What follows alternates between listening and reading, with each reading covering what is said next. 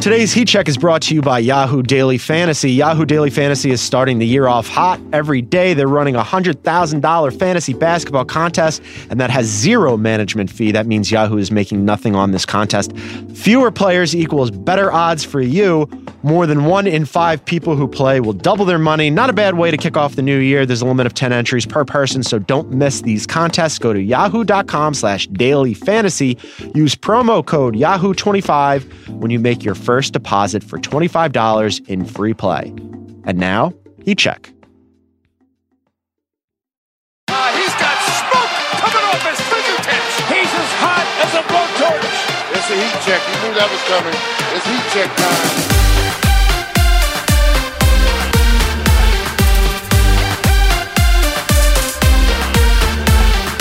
Welcome to Heat Check. I'm your host, John Gonzalez, joined once again. He's back from the road. It's my producer, Isaac Lee. What's up, Isaac? It's good to be back, man. I was in Seattle last week, and when I arrived in Los Angeles, beautiful, sunny Oh, wait, it's raining here. What's going on, Gonz? I'm freaking out. Driving in the rain is extremely weird and foreign to me. Yeah, I love Los Angeles.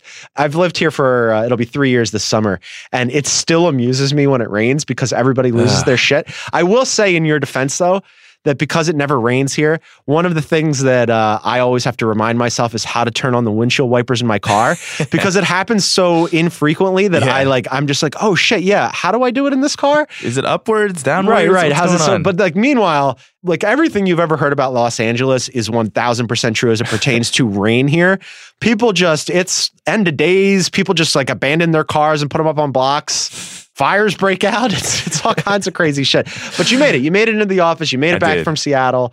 I'm very excited to have you back. You went and saw the Clippers and Blake, which we'll get into later on in the program. You took over the Ringer NBA Twitter feed. Yeah, it was exciting. It was exciting. You did a great job. So we'll get into that a little bit later in the program. Want to remind you first, thanks for listening. Please rate and review us and all of our fantastic Ringer NBA shows and pods if you would be so inclined and so kind. And also want to remind you we have lots of great content on theringer.com. KOC has a piece, Finding New Roles for the NBA's Most Misused Talents. DJ Foster has a story about why Nikola Vucevic could be someone to watch at the trade deadline. We have a staff piece up there about the NBA trade deadline tracker. And this has nothing to do with basketball. I don't care. I'm throwing it out there because it's good content. The Flat Circle, the premiere of our post-game True Detective show with Chris Ryan and Jason Concepcion, two dudes we love, multi-talented. You want to check that out.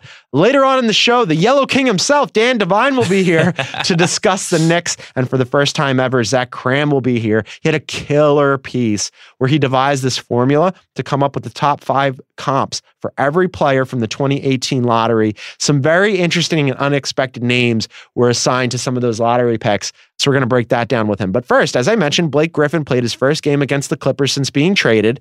Isaac was there. And also Kyrie had some, shall we say, interesting things to say to his teammates.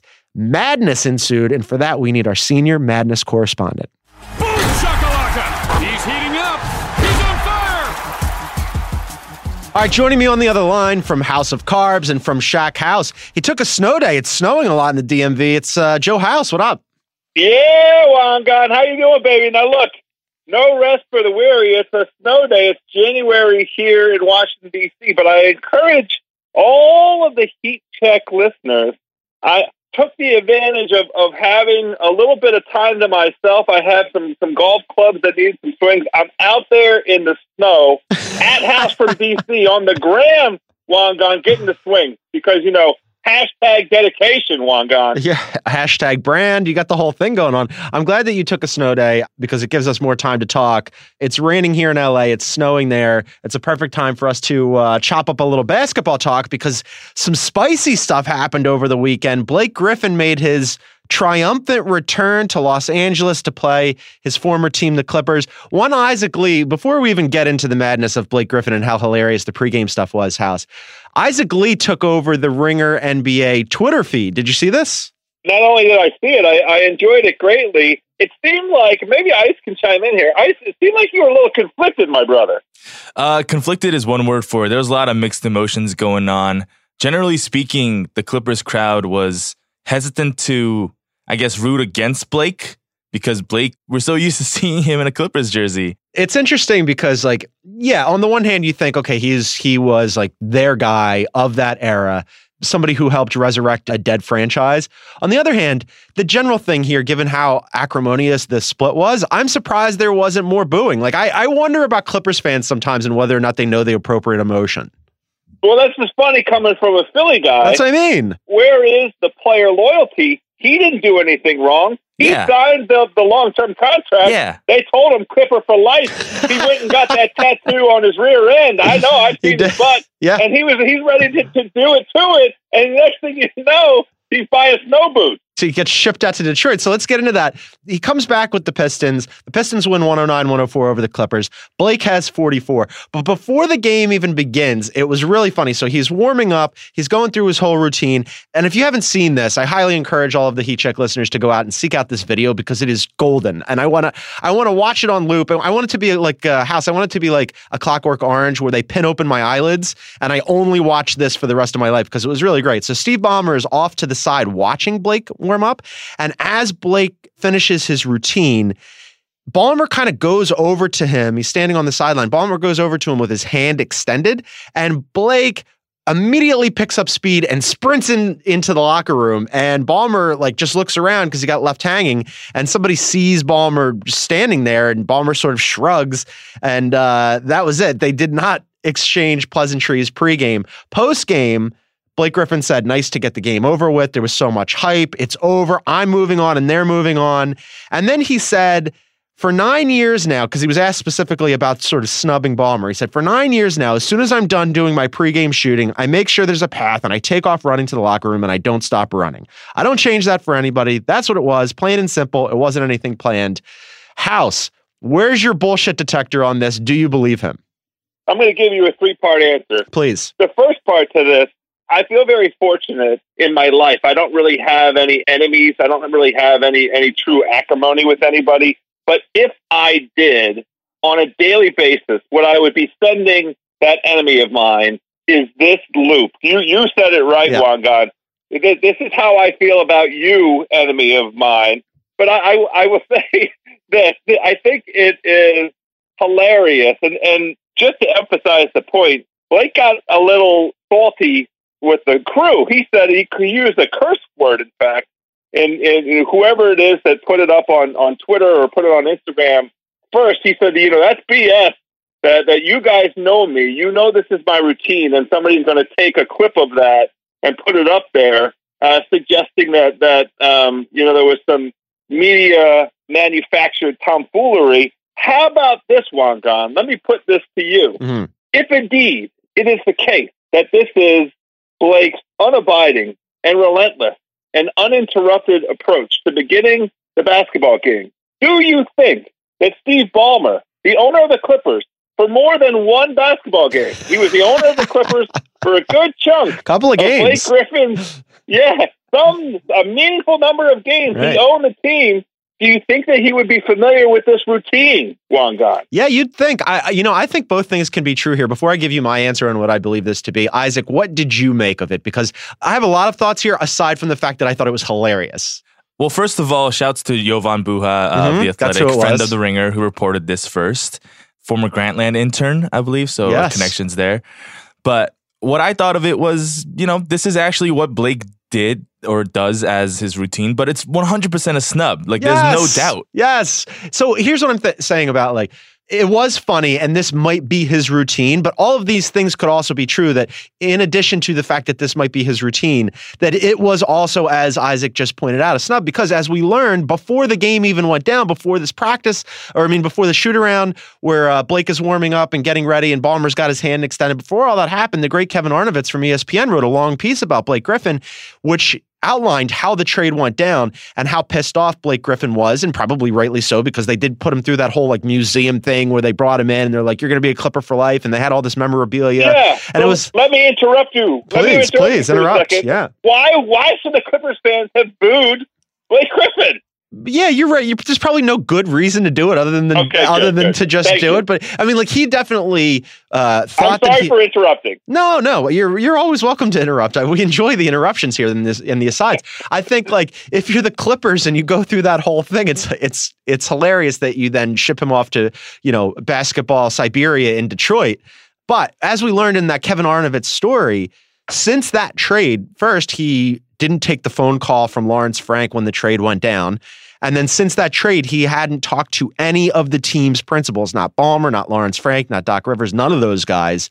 So the idea that all of a sudden, like he saw Steve Ballmer with his hand out and, that was just part of his routine and nothing more. Of course it was. This is a continuation of, I'm pissed off. You traded me to Detroit.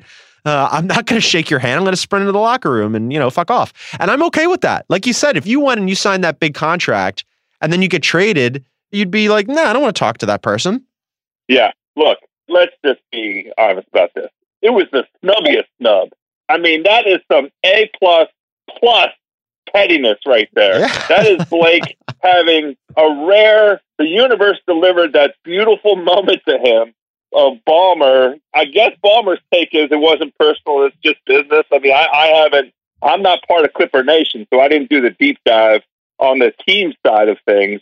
But, the universe delivered it up on a silver platter, and Blake pooped right on that platter, as he should have, as far as I'm personally concerned. Yeah, and as Doc said afterwards, like most trades don't go very well. That's not surprising. I mean, he obviously thought he was going to be in Los Angeles, and then, 6 months later he gets shipped out. So that brings me to, now that we have a little distance from this, and I'm interested to get Isaac's take on this as well. So they sign him in 2017 in the summer to a max contract. They tell him he's going to be a Clipper for life. They go through this whole thing. 6 months later, he gets traded for Tobias Harris, Avery Bradley, Boban, and a 2018 first that was used in that swap, along with some seconds with Charlotte to get SGA. Here's my question. Who won the trade? So it really pains me to say this because when this trade actually first went down, I was devastated. And also, Haley O'Shaughnessy, if you're listening, please cover your ears because I don't want to affirm that you were right. But the Clippers kind of won the trade.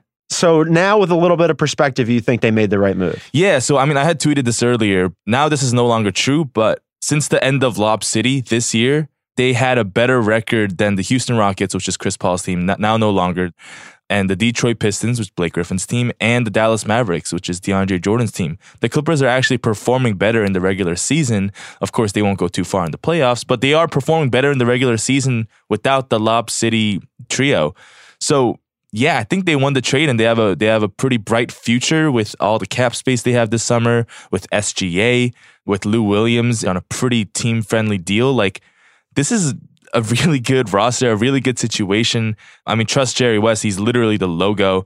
It pains me to say this because I love Blake, and Blake is my guy, but I think the Clippers won the deal. House?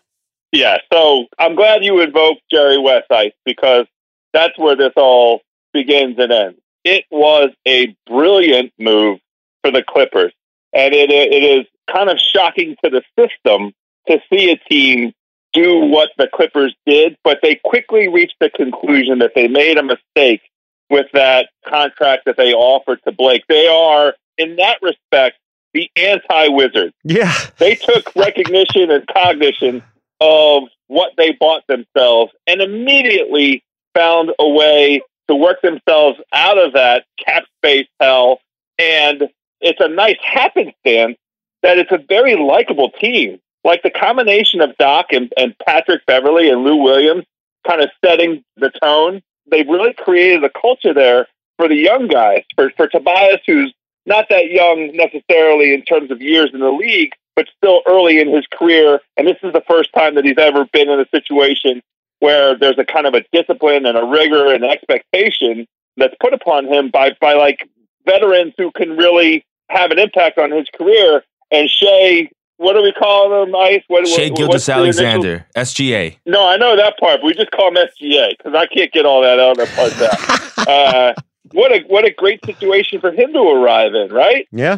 They have, for all the things that Ice mentioned in terms of the road in front of them, the most important thing in this version of the NBA, if you are a franchise like the Clippers, the most important asset is flexibility, and they have it in spades. Yeah, I think if you're just looking at the way these teams have performed as well this year, I mean, the Clippers are smack dab in the middle of the Western Conference playoff picture. They've been in this hunt the whole season. We've talked about how their top line talent, if Tobias Harris is their best player, but they're just good across the board. They're a professional basketball team.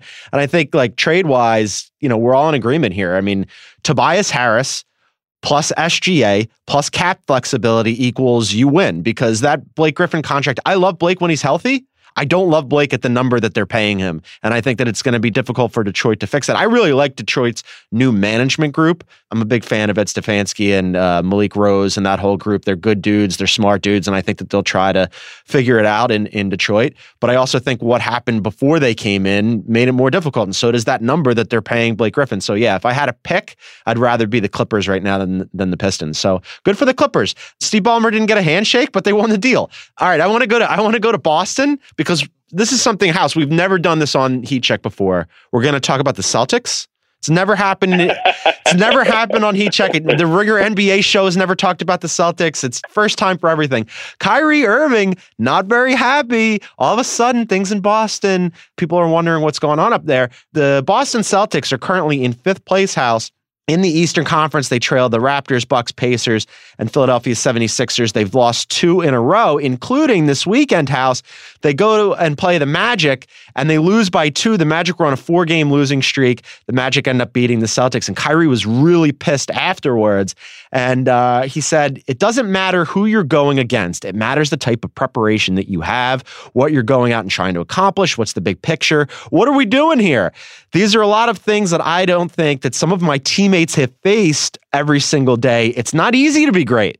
The things that you're doing, that you've done your whole career, of being able to coast by in certain situations, and you've gotten away with your youth and stuff like that. Being in a championship ball club, you can't get away with that. Holy shit. Shots fired from inside the house. Kyrie Irving not happy. So what happened was there was an inbound play pass at the very end of the game. Hayward inbounded it, and it looked like they were going to set a screen. Al Horford was going to set a screen for Kyrie, or maybe Al would flash and give the ball to Kyrie. It didn't go that way. Instead, they just inbounded it to Tatum, who took a fadeaway baseline 2, missed it, and they lost the game. And afterwards, you saw Kyrie with his hands up. He was basically just standing at half court, like with his hands up, incredulous. And then afterwards, he was mouthing Brad Stevens and Gordon Hayward. What do you make of all this? Because he clearly was not excited about the way that not only the game went down, but the way that the Celtics are playing right now. Yeah, so this is a glorious moment, and isn't it just? Well, God, you know me as a relatively humble person. Hopefully, I don't often come on here and try and pat myself on the back. I will say, I'll pat you on the back. Do it. Yeah, thank you very much. I was on the Bill Simmons podcast on Thursday, and we were going through his NBA All-Star starter ballot. And, anytime we talk NBA, there's got to be some Celtics talk. And I will tell you, the way the Celtics discussion went, now that we were taped like sort of Thursday afternoon. So it was before they went and had the matchup with the Heat. And Simmons observed that, in his estimation, the Celtics had just played their very best game against the Pacers. They really kicked the Pacers' ass, and that maybe the Celtics had found the rotation. They used the first half of the season to kind of get the chemistry issues sorted out. But Bill Simmons was very bullish on the Celtics in that conversation. I, of course, went right along with it. I mean, who am I to disagree with the Podfather? Right. But I will tell you, it's one of my all-time happiest moments that immediately after that podcast, the Celtics went out and laid an egg against the Heat, and then not 2 nights later, they're up against Orlando, a 4-game losing streak, Orlando Magic, and they kind of gack the end of gameplay. Kyrie is pissed off, and here we are. What a beautiful turn of events. So happy about that, Wanga. You and just to be clear, I mean, like, despite the fact that you sound elated and I might even sound elated, we're neutral observers here. I mean, of course, we're not rooting against the Boston Celtics. We just like basketball, but they are struggling, and I think that this infighting is interesting. On the one hand, I look at them and I go, all right, they're only 2 games behind the Sixers for that 4 seed, which would be home court advantage halfway through the season in the Eastern Conference for the playoff picture, right? And they've got the second best net rating in the entire NBA. Only the Milwaukee Bucks are better. They're better than the Warriors, the Thunder, the Pacers, a whole bunch of these teams. And yet, as we mentioned, this chemistry issue thing has dogged them all year. Now you've got Kyrie, and he said a bunch of other shit too. He said, about last year when he got hurt and the young guys like had their run through the Eastern Conference playoffs. He said, last year we had nothing to lose. We came into this season with expectations, and it's real. It's tough and it's hard. The young guys don't know what it takes to be a championship level team. And then he said, if they think it's hard now, what do they think it'll be like when we're trying to get to the finals? Then he said, we can't be comfortable being a 5th seed. I'm not comfortable with it. A whole bunch of these things that he said, I think, are fascinating. I want to know where the lie is. There was a conversation in Ringer NBA Slack where I guess basically the Celtics contingent and the Ringer was saying like they wish he hadn't said this out loud. As a media company, I'm thrilled he said it out loud because it provides us with a lot of content. But do you think it's helpful within the team dynamic? No, it's not helpful. This is the essence of Kyrie, though. As far as I'm concerned, I have long held the belief that whatever he did to engineer his departure from Cleveland was wrong-headed, ill-founded, and not likely to lead to basketball success. Leaving behind, going to the franchise for which you're under contract for another 2.5 years, 3 years, whatever it was, and telling them, I no longer want to play with the best player in the game. I'm going to affirmatively and actively eliminate the possibility that I'm going to play in the NBA Finals this upcoming season. I think there's something going on there. He might just be a selfish dick, Wangan. and here's the thing about all of the observations he had to make about his young teammates.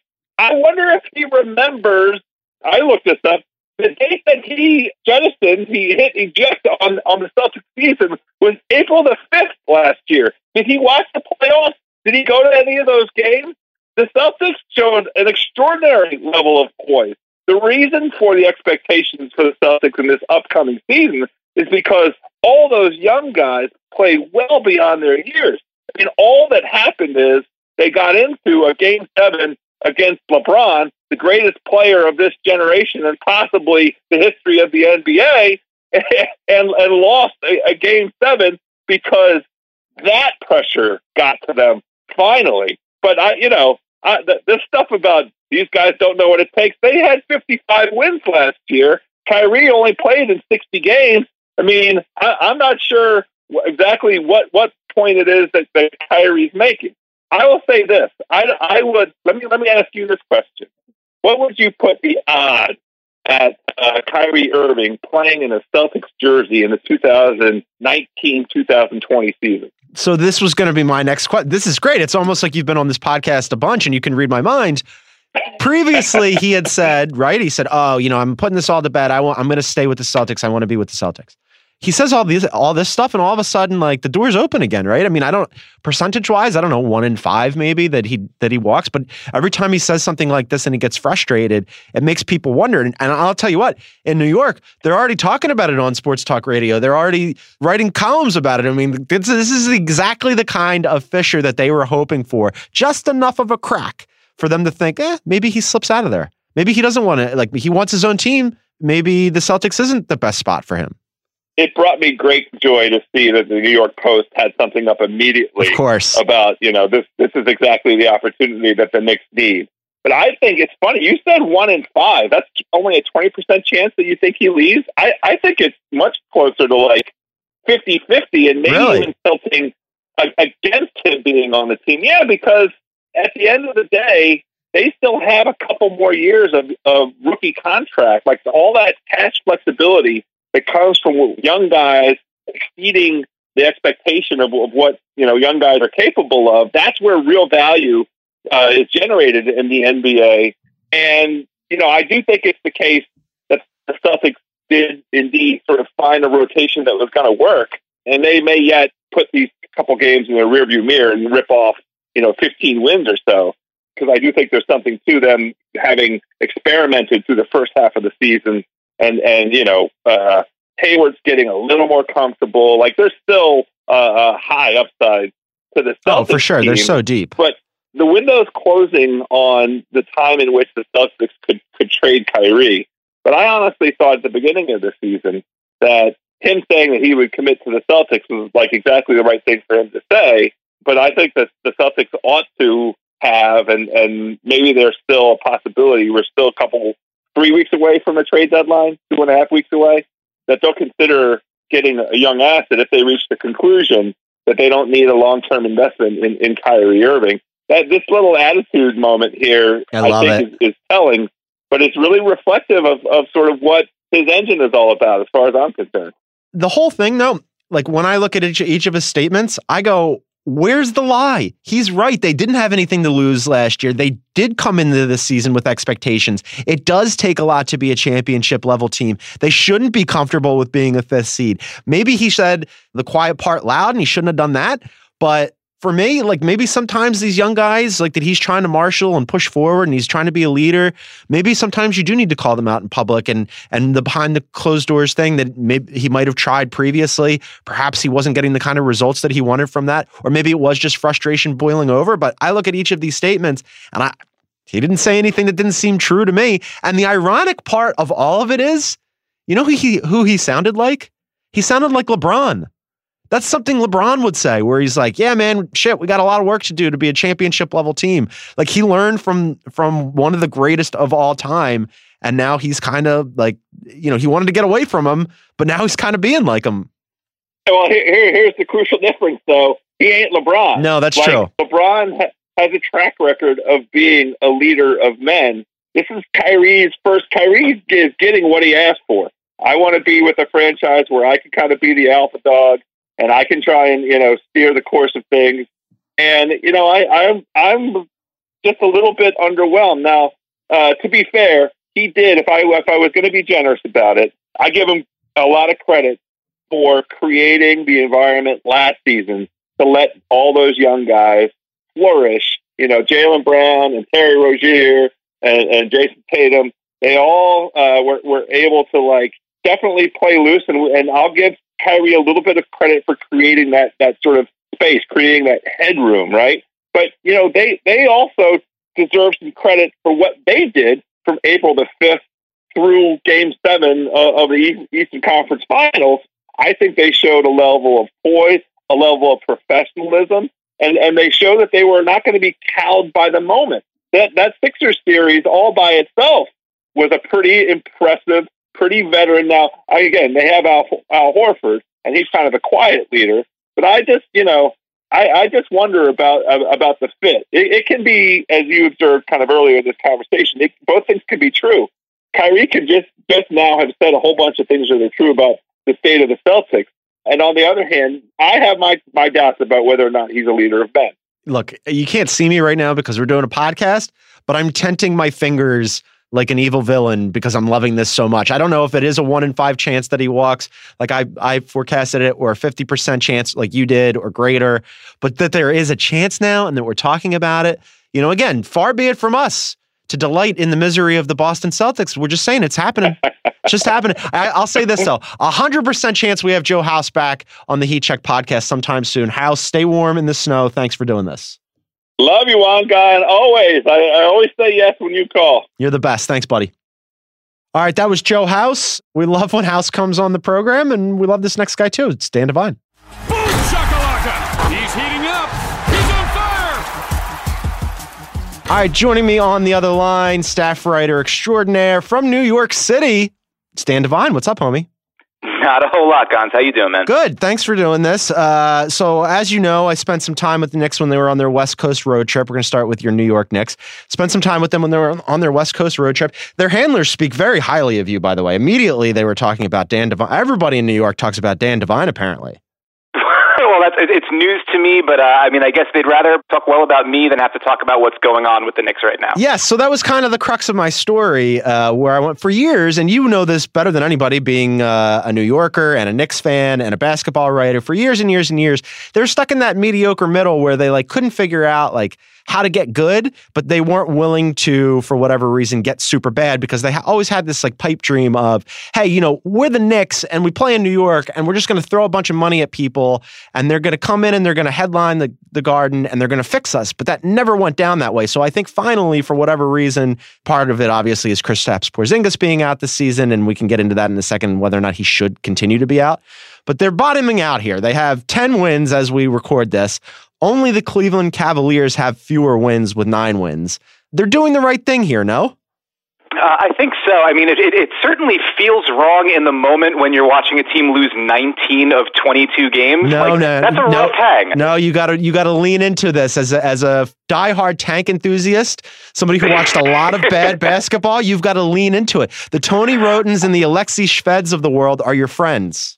Well, I will say, two of my favorite things, or one of my favorite things that I ever got to write was after Tony Roten's first ever triple-double, and I was like, holy cow, Tony Roten's a player. They got something there. No, they don't. And I still believe that could have been the case. But and Shved, who does not love themselves some Alexei Shved? Of course. Knicks fans and Sixers fans share that. That's a nice Venn diagram right there. But I mean, it's absolutely the right thing. I wrote about it a little bit earlier this year. I didn't get to have the sort of in-depth coverage that you did with spending time with them, but they're finally the right kind of bad. This is the idea. If you're going to be bad, be awful. And if you're going to be awful with young guys while you sort of try to take the shot at seeing who might wind up being a contributor. I think the issue that you run into is they've made this sort of determined push on second draft kind of guys, taking players who were lottery picks elsewhere or who had flamed out with their first teams and saying, we're going to take sort of a shot at you as a distressed asset, see if we can rehabilitate you and make you into a foundational piece, because clearly there's talent there. There's something to like there. We just got to see if we can bring it back out of you. And, varying levels of success with that. Certainly some positive stuff with Emmanuel Mudiay and Noah Vonleh, less so with Mario Hezonja. The question is then, are you going to pay to keep those guys around because they're going to be on expiring contracts or in restricted free agency? So that's when sort of the rubber meets the road on this rehab idea. But the general approach of let's be as bad as we can while we have no hope seems to make a lot of sense. Yeah, I think so too. But you touched on two things there that I struggled with in my piece, and that Chris Ryan, who is my editor and wears many hats here at The Ringer, we were debating, and literally very many hats. Very many hats. He has a lot of wonderful hats, and figuratively as well. But I wanted to bounce this off of you because you just mentioned Mudiay and you just mentioned Vonleh, and so Mudiay is playing better than he had, obviously, in Denver, and Vonleh is playing better than he had in Portland and Charlotte. But I struggled with, are they good stats, bad team guys, or are they actually being rehabilitated? Have the Knicks and Fizdale? I really like Fizdale a lot, by the way. I think he's smart. I think the approach that he's taking with these guys is the right one. Direct, candid. This is what we're doing. All of that makes sense to me, but has Fizdale actually fixed them, or is this just a byproduct of course, Emmanuel Mudiay and Vonleh would be the perfect guys you'd want to tank? I think, I'm a little skeptical with Mudiay, if only because I think a lot of it is predicated on him shooting more effectively than he did when he was in Denver. He gets the keys to the car and being a downhill point guard where he can get to the rim. And he's certainly got the physical profile to be able to do that effectively and to be really good at working in the pick and roll, getting into the paint, bouncing off a guy and getting a shot up. He's finishing a lot better and shooting a lot better than he did when he was in Denver. Some of that might be confidence. It absolutely might be, that under Fizdale and, unleashed a little bit, he gets more of an opportunity there and he's responding in kind. Some of it might just be over the course of 40 games, the coin has wound up heads more often than not, where we used to have a much rougher run of it. And I think with him, he feels like the kind of guy that I'd rather not be the team that pays to find out if this was for real. I think that's the question when you look at him going into restricted free agency. The enticing part of a really young point guard with that kind of physical profile and the sort of peripheral stats that he's put up this year and the advanced numbers, there's a lot to like, but I think that's the one that would make me a little bit queasier. In terms of Vonleh, though, they're having big guys who can defend multiple positions really considerably well, and then also have a little bit more in their game. He's shown more of a face-up game. He's shown more of an outside shot than he had. I think a lot of it with him was consistency and opportunity, similar to what I was saying with Mudiay. He went to Charlotte early and never really cracked in there. And with Portland was a team that was sort of ready-made and trying to make a push. Didn't have a whole lot of time for a young guy to figure himself out there. And so now that's the kind of guy that I think would be interesting because you need as many versatile defensive pieces as possible. So I think that's one where I might be a little bit more intrigued at what the price tag is to keep him around, or if I was another team looking for a young front court guy to build with, because he might not hurt you on defense, which is going to give him more chances to succeed on the other end.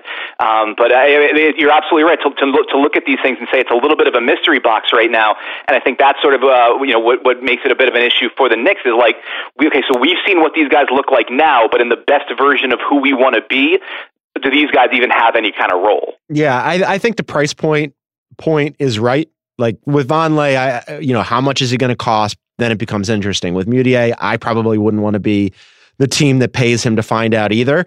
But this tanking thing, like with Mudiay moving into the starting lineup and playing better, and them like sort of, I don't want to say committing to him, but using him more heavily, is interesting because it's come at the expense of Frank Ntilikina, who I spoke to for the piece. And Frank seems like a really nice kid, and he was trying to say the right things, and he was like, praising Mudiay, and he was praising Fizdale, but you could see like it was kind of frustrating him because, in November and December, his minutes dipped big time. And on top of that, he was catching DNP CDs. And this is a guy you drafted just 2 years ago. And I don't quite understand what they're doing with him, because if you are going to like their whole thing that they kept telling me when I was asking about this season was judge us on our player development, which is completely fair. Like they don't want to say tank. And we're going to get into that in a second because it's, I think, caused some aggravation within the team structure. They don't want to say that. They want to talk about player development. That's fine. But you've got a young guy who clearly needs to develop. And how are you developing him? By gluing his ass to the bench and not playing him? Like before he got hurt in LA, here's some of his minutes logs. 29 minutes, 16 minutes, 14 minutes, DNP CD on Christmas Day, 21 minutes, 16 minutes, 18 minutes. Like that's really tough. Yeah, I mean, there is a huge sort of difference of opinion on Ntilikina and what the proper approach is here. Among Knicks fans, among writers, among people from sort of outside of New York, and it settles really on what you need from your guards. And there are those who will say, and I'm one of them, that a guard who can play defense like he can already is worth another look and worth as many looks as you can give him, especially because, and I don't have the numbers in front of me right now, but in the sort of short sample that he played with Porzingis last year when they were both healthy, the Knicks were actually a pretty significant plus in those minutes. Like it was a couple hundred minutes and they were, plus 50 something or something like that. For a team as bad as they were last year, that's nothing to sneeze at and something worth a longer look, because the idea of being able to sort of corral a pick and roll or, fluster an opposing offense with a super long point guard and a 7'3" guy at the rim, that sounds like the modern NBA to me. It feels right. So I think there's a sense that you got to try to figure out everything you can to get the other end of the floor up to snuff, because what matters in terms of getting, the Knicks have had very few consistently good defenses over the last 15, 20 years. And, if you want to get back to being a team that stops people, that seems like a pretty good place to start. Yeah. The other school of thought is that this guy can't do anything on offense. And this is the issue. And that's fair. Yes, you need to give him the opportunity to run, but if he's not going to get downhill with the dribble, if his handle's not tight enough to be able to hold up against pressure, if he's not a good enough shooter from anywhere beyond like 15 feet for that to matter, there's an aspect of this that's sort of like the offensive game is almost like Fultz without the mystery. You can't really do a whole heck of a lot in certain points, and it's not putting any pressure on the defense, which then makes it harder for you to evaluate other guys, because then they're not in a context where their point guard is creating and setting them up.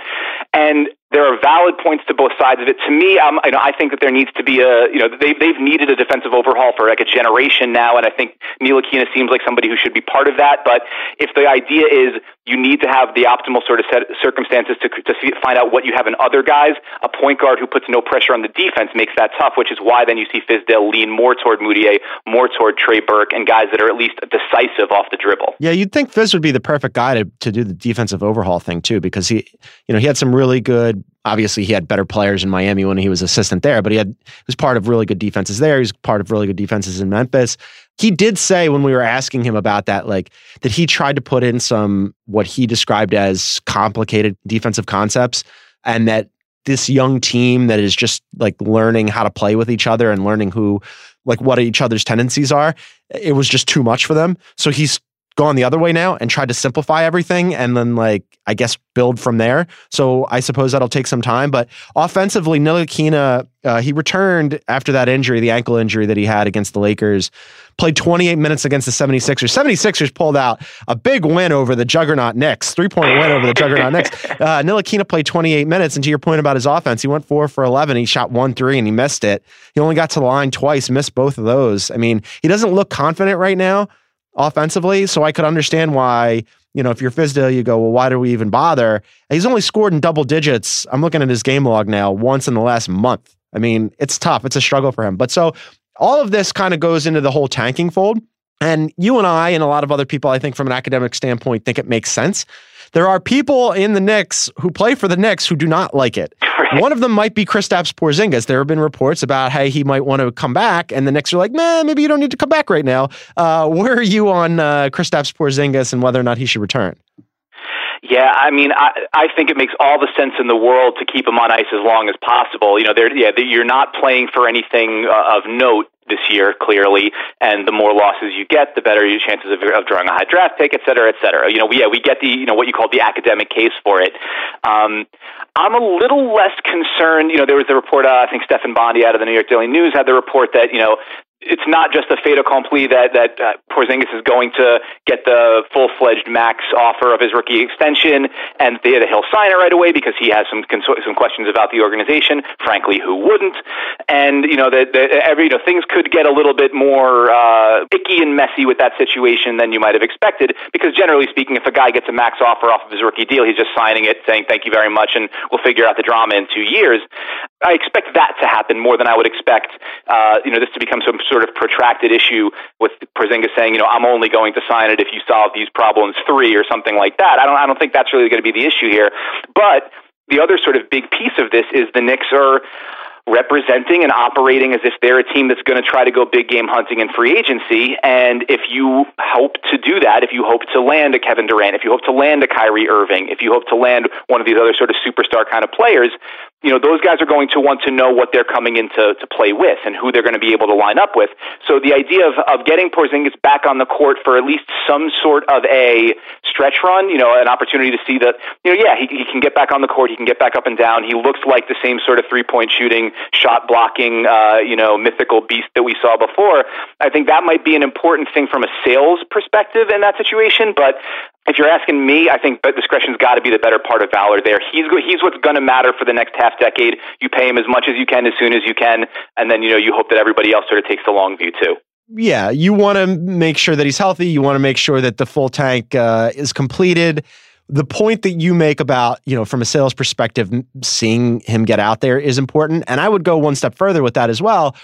You want to keep him happy too, right? You want to, if he wants to play, and you want to create an environment that's a positive environment that you can sell to other players, potential free agents. That is equally important. If he's pissed off and the environment is still dysfunctional, as it's been with the Knicks for a very long time, that's less attractive to potential free agents. And it's not just Kristaps. With the Knicks, these things have a way of leaking out, sometimes involuntarily, and sometimes they're just on full public display. When they were out in LA, Hardaway was flat out talking about, I don't like this, right? I like my teammates. I like my coach. I don't like that we're, he didn't even want to use the word tank. He just was like, this doesn't feel good.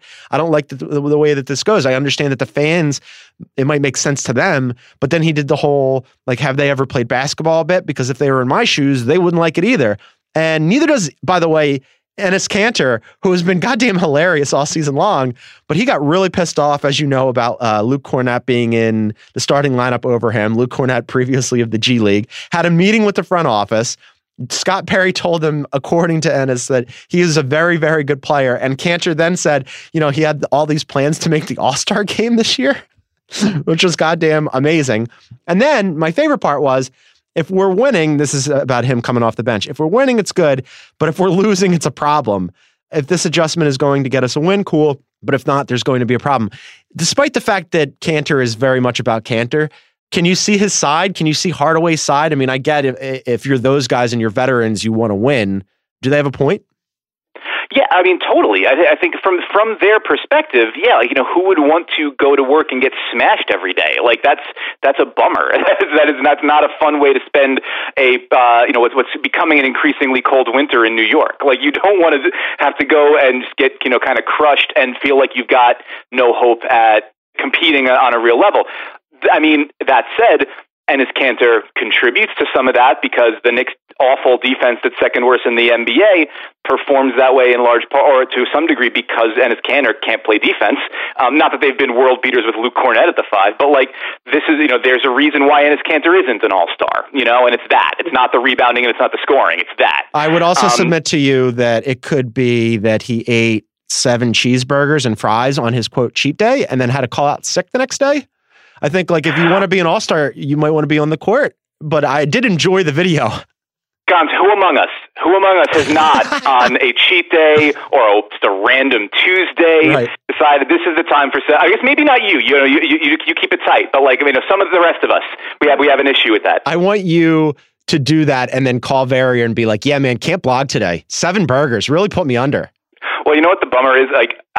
Maybe not 7, but I've probably blogged through a few burgers in the past. Listen, there's an expectation of professionalism among us blog types. It's what we've got to make sure we get done. But I think, and Hardaway too. Hardaway is miscast as a number 1 scoring guy right now. He's a guy that should be a complementary option. Bill Simmons continues to talk about the idea that if you had him on a team like Dallas or some other situation where he's a number 2, number 3 kind of guy as opposed to the top guy, the efficiency would be better, or Utah or something like that.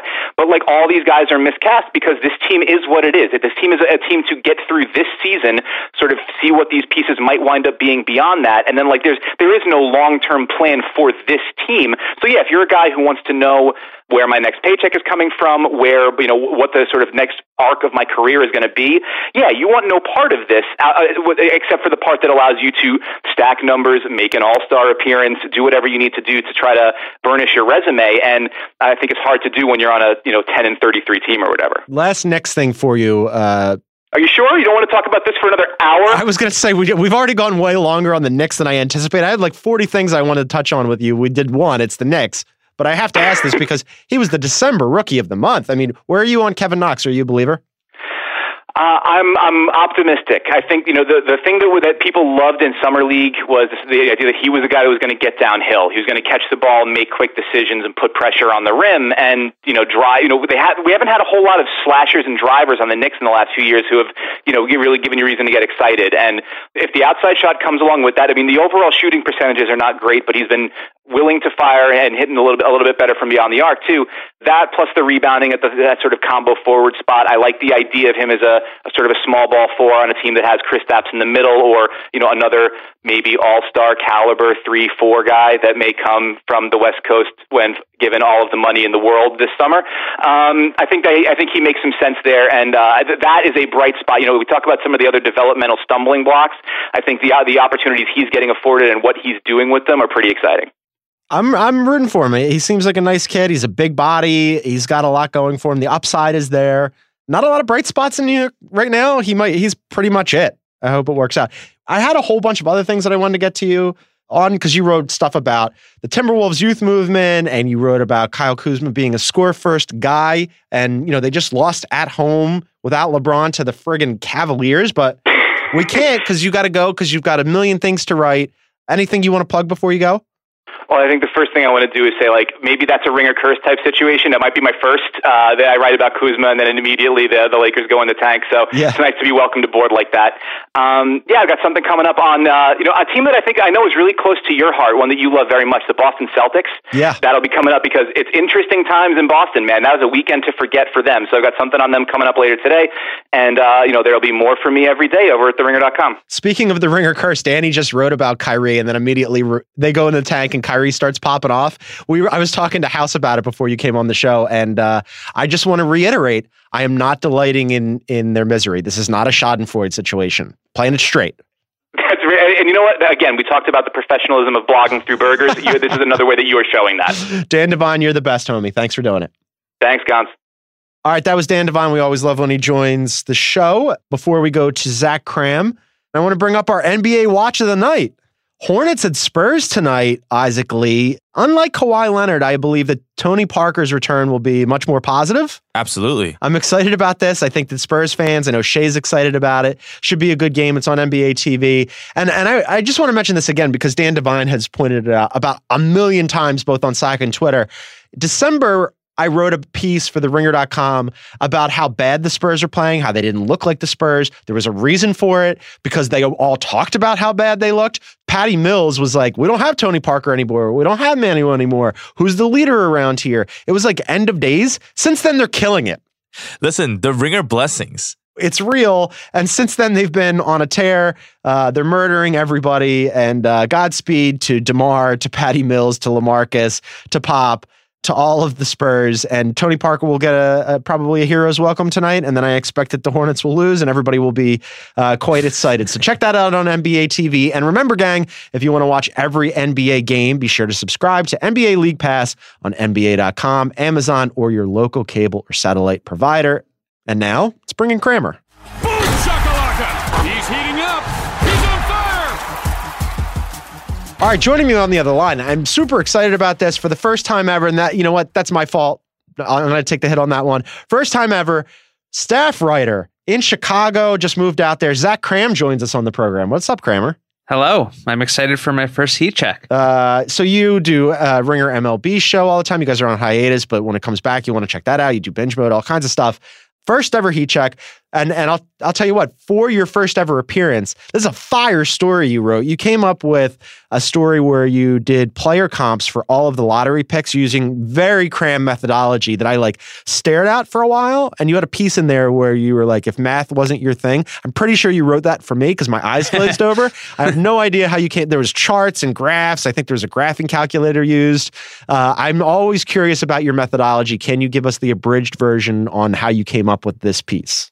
Yeah, so basically, I collected stats for every rookie who qualified for the minutes per game leaderboard since 2000 and looked at them through a variety of statistics. There were the basic per game stats, points, rebounds, steals, blocks, assists, and then sort of trying to encompass their playing style. So how often they take three-pointers, how often they get to the free throw line, their usage rate, and their true shooting percentage, trying to get basically a wide-angle lens view of each rookie. And I was able to compare each rookie of this year's class to the previous rookies and kind of develop a similarity score. So I think the least similar pairing for any rookie this year is Trae Young, who his similarity score to Omer Asik was the worst in the entire group. And that kind of makes sense. It's right. Kind of hard to think of two more dissimilar players. But then what we were looking for is who was similar. So that was helpful because it, in a lot of cases, confirms some pre-draft notions. Like Karl Anthony Towns showed up as the top comp for DeAndre Ayton, which is good for, people like Kevin O'Connor, who said before the draft, he reminds me of Karl Anthony Towns. Well, halfway through his first rookie year, he's playing like him. Yeah. And it was helpful for that and helpful for some surprises. Well, so we're going to go through a lot of these. We're not going to do them all. But as you mentioned with DeAndre Ayton, I thought his comps were about what I'd expect, even maybe better than I'd expect. There were other players who we'll get to because I don't want to give away the ghost here, where I was blown away by some of the comps. So let's go through these. Let's start with DeAndre Ayton. The top 5 comps were Karl Anthony Towns, Nikola Jokic, John Collins, Brook Lopez, Al Horford. If you're a Suns fan, that's great.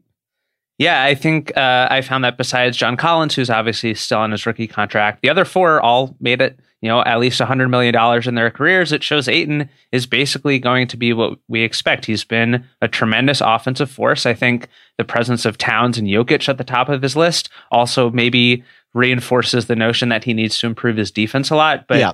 I think Luka's getting all of the rookie attention, and rightly so, but it's not like Ayton's a bad number 1 overall pick. No, I think he's been fine. I think defensively, there's definitely a lot of room for improvement there. There's also been moments in games where he's been knocked for maybe effort. Like how much, is he really playing hard late in games when maybe the score's gotten away from them a little bit? He got knocked for that when they played the Sixers in November in Philly. But I like him on the whole. The Marvin Bagley one is 1000% how you ended up on this show, because I immediately, I saw this and I immediately took to Ringer Slack and fired up a Riley McAtee mention, and he was not at all thrilled with this. Tell the people who the number 1 Marvin Bagley comp was. Nenad Krstić, and if you're not excited about Nenad Krstić as the number 2 overall pick, I don't know what to tell you. The whole time I was just thinking about Isaac saying the baffling Kings took Bagley over Luka.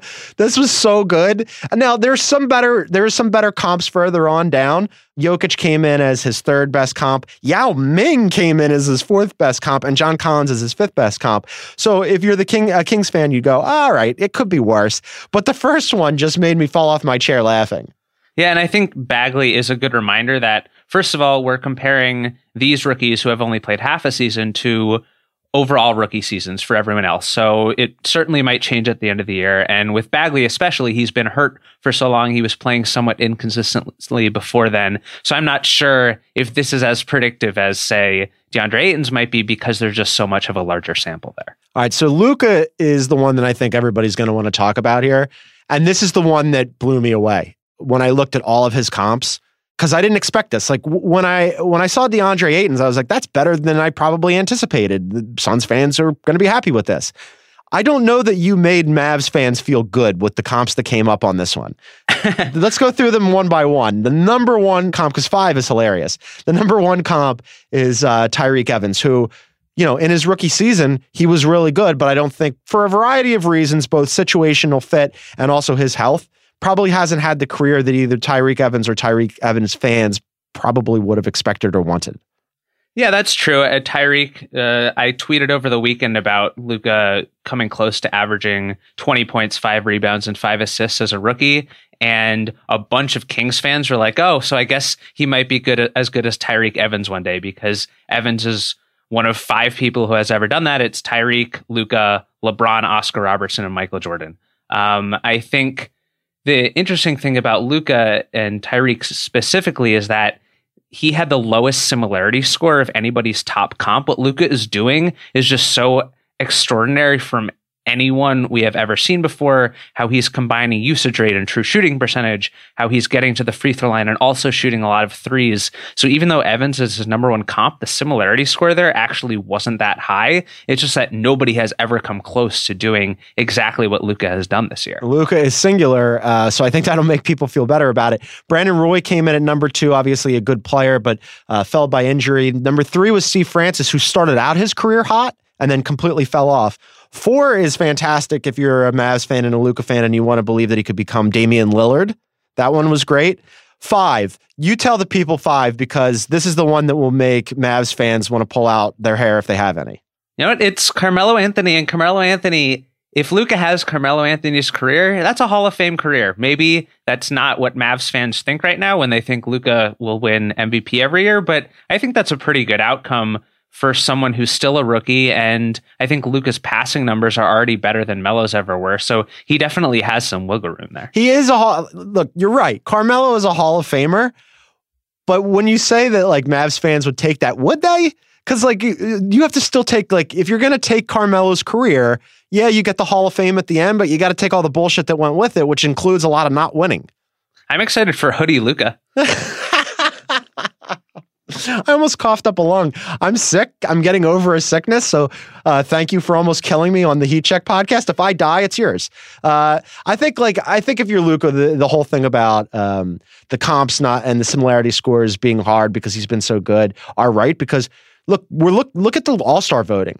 I mean, he's at the very tippy top of the All-Star voting for a reason. And he would be one of it's just like what you put it in Slack. Was it just in this century? It would just be, he'd be just Blake Griffin and Yao Ming who would make the All-Star game as rookies, right? Yeah, he'd be, I think, the first non-big man to make it since Grant Hill like 25 years ago. It's incredible. And speaking of NBA stars and teams, it's time for NBA All-Star voting, and this year's actually easy. This is seamless. I'm just dropping it in here. It's actually easier than ever for fans to vote because you can vote just by searching on Google. Just search for your favorite player or team, and you can vote right in the search bar. You can also search on Google to stay up to date with live scores and view upcoming schedules. The All-Star game is February 17th, and voting runs until January 21st. Fans can vote for 10 players a day. Kram, I encourage you to go vote on Google. That was seamless. Thank you very much. I host a podcast for a living. They pay me for this. Let's go through some more of these comps. Here's a guy who I love personally. I love watching him play. I think that he could end up being, when all is said and done, the best of the rookies. Jaren Jackson Jr., his number 1 comp was Jason Tatum. Kristaps Porzingis came in at 2, Shane Battier at 3, Metta World Peace at 4, and Victor Oladipo at 5. What I see there is how I think about Jaren Jackson. Those are 5 really different players who do a lot of different things, and that's kind of Jaren Jackson. He's so versatile. Yeah, I came to the same conclusion. I was a bit surprised when Tatum came up as number 1, but I didn't put a factor like height or position as one of the inputs, and I was kind of glad that it came out with a surprise like this, because if you look at their numbers, Tatum's rookie year and Jackson this year, their per game numbers are almost identical. They shoot the same number of threes. They get to the line at the same rate. And Jaren Jackson is doing all of that while also being one of the best at-rim defenders in the league. I think that's exactly right. It speaks to his multi-positionality. It speaks to his sort of 3-and-D presence, but as a center. And I think that's really encouraging for Grizzlies fans. He can do so many things on the court. Like I've mentioned this on Heat Check before. I've watched an inordinate number of Grizzlies games, and I want to once more reaffirm that this is the official podcast of the Memphis Grizzlies. It's not the mismatch and that guy that hosted on Tuesdays. It's right here at Heat Check for all your Grizzlies talk. But I've watched an inordinate amount of Grizzlies games this year, and every game he does, even when he has an off game or he's in foul trouble, which he frequently is, and that's something he definitely needs to work on. Every game he does something where I'm like, wow, somebody that size shouldn't be able to like launch a step back three like that. Or, oh man, he really got to the rim super quick and closed the distance on the guy he was defending, or the way he slid over. And, his passing is better than I anticipated. And I'm super excited for Jaren Jackson. Yeah. And I think the most valuable part of this exercise for me wasn't necessarily pinpointing each specific player as, oh, he's going to have this comp's career, because everyone's different. But when someone elicited a sort of type of player as their comps, I think that made me take notice. Jaren Jackson was one of them. I think Colin Sexton, who we might get to in a minute, is another player where it wasn't necessarily the individual players themselves, but the kind of player actually says a lot more about what the rookies have done thus far. You mentioned this guy at the top of this particular segment, Trae Young. His comps were interesting too. They were kind of all over the place. Number 1 was Brandon Jennings. Got Damian Lillard in there. That's great. 3 was Johnny Flynn, which is like red flags and sirens going off and like Hawks fans running for the exits screaming. Dennis Smith Jr. came in at 4 and Kemba Walker at 5. Those are a little bit better. Where are you on Trae Young? Yeah, I think with Young, the boomer bust potential is still there. He's having the worst shooting season of all time for a rookie who shot this much. So if he solves that problem, he could, be an all-star with the way the game is trending. Someone like Kemba Walker was a 30% three-point shooter as a rookie. He obviously improved his shot. He improved his all-around game, and now he's an all-star. But someone like Brandon Jennings or Johnny Flynn or Dennis Smith Jr. maybe going along that path was not able to make those adjustments and sort of flamed out. And I think that's where this, tells you maybe what we expected coming into the draft with Young. What we didn't expect was him to shoot this poorly. I think heading into the draft, you expected him to be shooting this poorly from 3. Maybe the Hawks wouldn't have traded him for Luka, but he has boomer bust potential he's always had, and this just confirms that notion. I thought he was going to be good stats, bad team guy, and the shooting slump is definitely concerning. Like, I'm bad with you. Stats, bad team. Bad stats, bad team is less encouraging than good stats, bad team. The next guy on your list is kind of like no stats, bad team, is Mo Bamba. I really like Mo a lot as a human. I liked him a lot coming out of the draft. I still think he can be a good player. The problem is twofold here. 1, he's not getting a lot of run in Orlando. 2, he's now recently injured. But 2A would be Nikola Vucevic has kind of blocked his path because Nikola Vucevic has been killing it, and he's probably a really good trade candidate for them. At present, his top 5 comps are, and this isn't good, Marquise Chris. Then you've got Danny Granger, who was good until he got hurt. Okur, Caspi, and then Markieff, not Marcus Morris. As you mentioned, he's sort of the lost rookie in this group.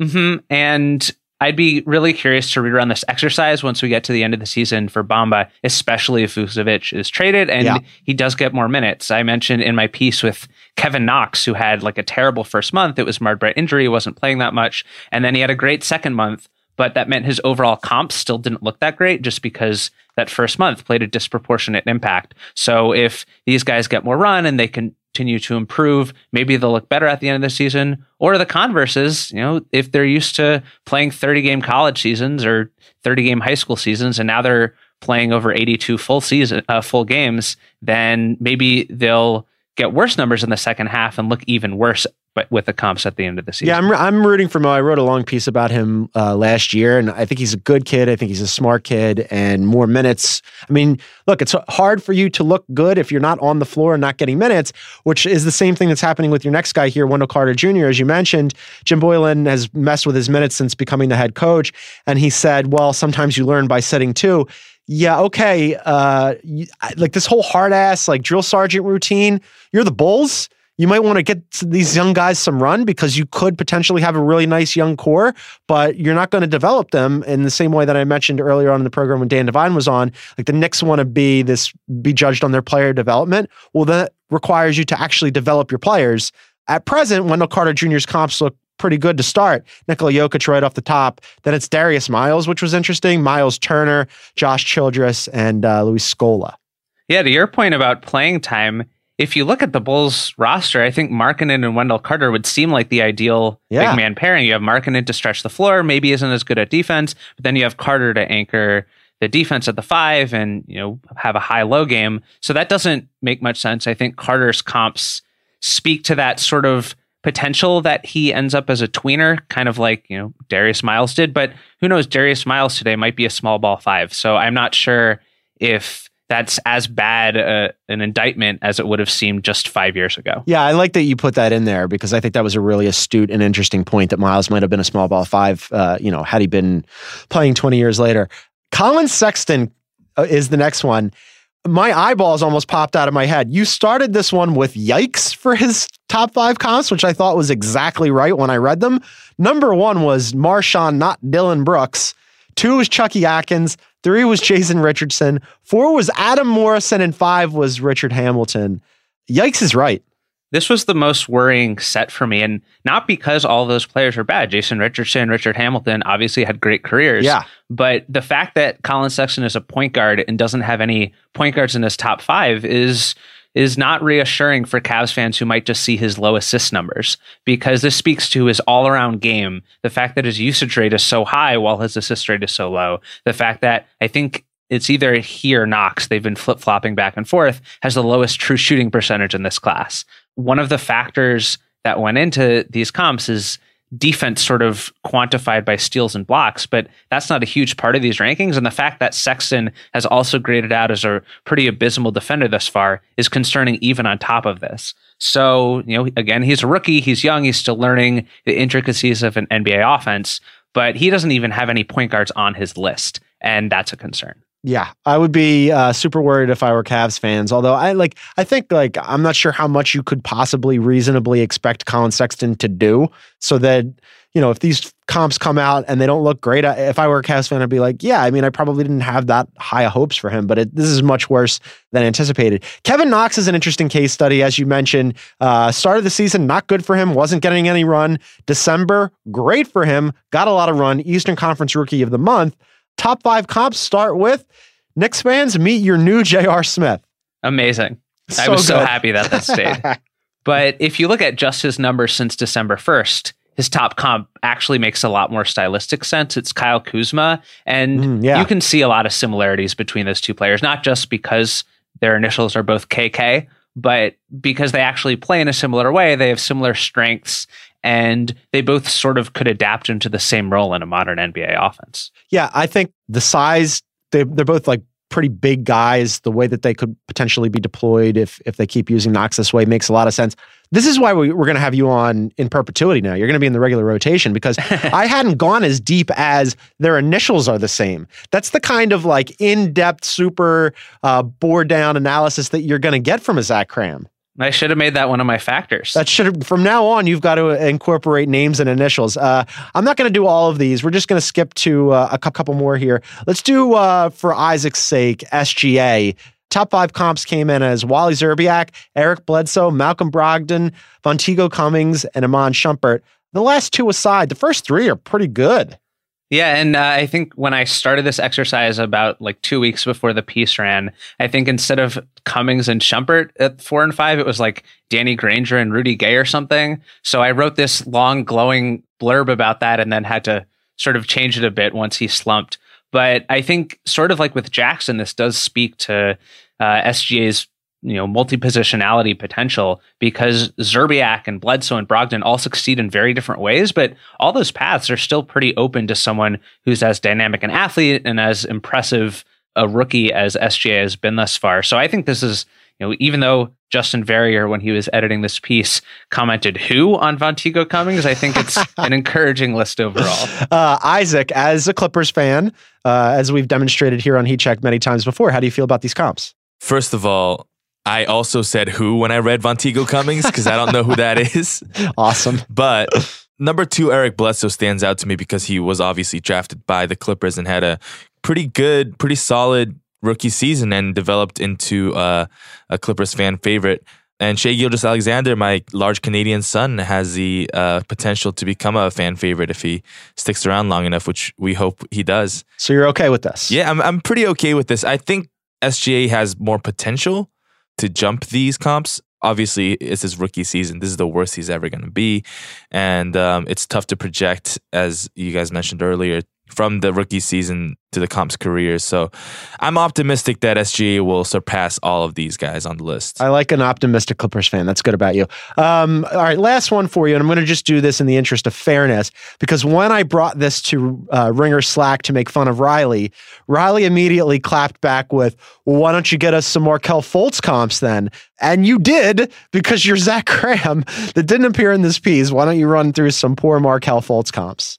So the caveat with Fultz is that even if you combine his first 2 seasons thus far, he still hasn't played enough minutes to reach the qualification threshold I set for everyone else. Awesome. But, that's okay. So take this all with some huge grains of salt. I generated Fultz's top 10 comps, and they are as follows. Okay. Anthony Carter, Terrence Williams, Junior Harrington, Vonteego Cummings, Tyler Ulis, Nate Wolters, Raul Lopez, Jameer Nelson, Alexei Shved, and Isaiah Whitehead. I got very excited about Alexei Shved because I'm an Alexei Shved stan from way back, from when they were tanking.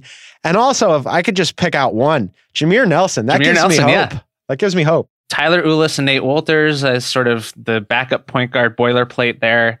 I also say who to some of these names. So it's not great, but again, grains of salt. I think Fultz obviously is in a special situation as compared to basically every other rookie we've seen. So I'm glad we did this in the interest of fairness, but I even trust Bagley's comps a lot more than his. I think anytime you can trade up and trade away another first round pick to get the next Vonteego Cummings, you got to do it. I think this vindicates Brian Colangelo. He's out there somewhere shaking his fist. He knew he was right. Zach Kram, go and read his piece on theringer.com. It's really excellent. You outdid yourself per usual. We're going to have you back soon. Thanks for doing this, Kramer. Thank you so much. Have a good one. All right, that was Zach Kram. I want to thank Zach Kram. I want to thank Joe House. I want to thank Dan Devine. And of course, our producer back in the fold, Isaac Lee. I want to thank all of you for listening to Heat Check. Please rate and review us on Apple, and be sure to listen to the Mismatch on Tuesday, Group Chat on Thursday, Corner 3 on Friday. Isaac and I will be back next Monday. Thanks for listening, gang. Bye.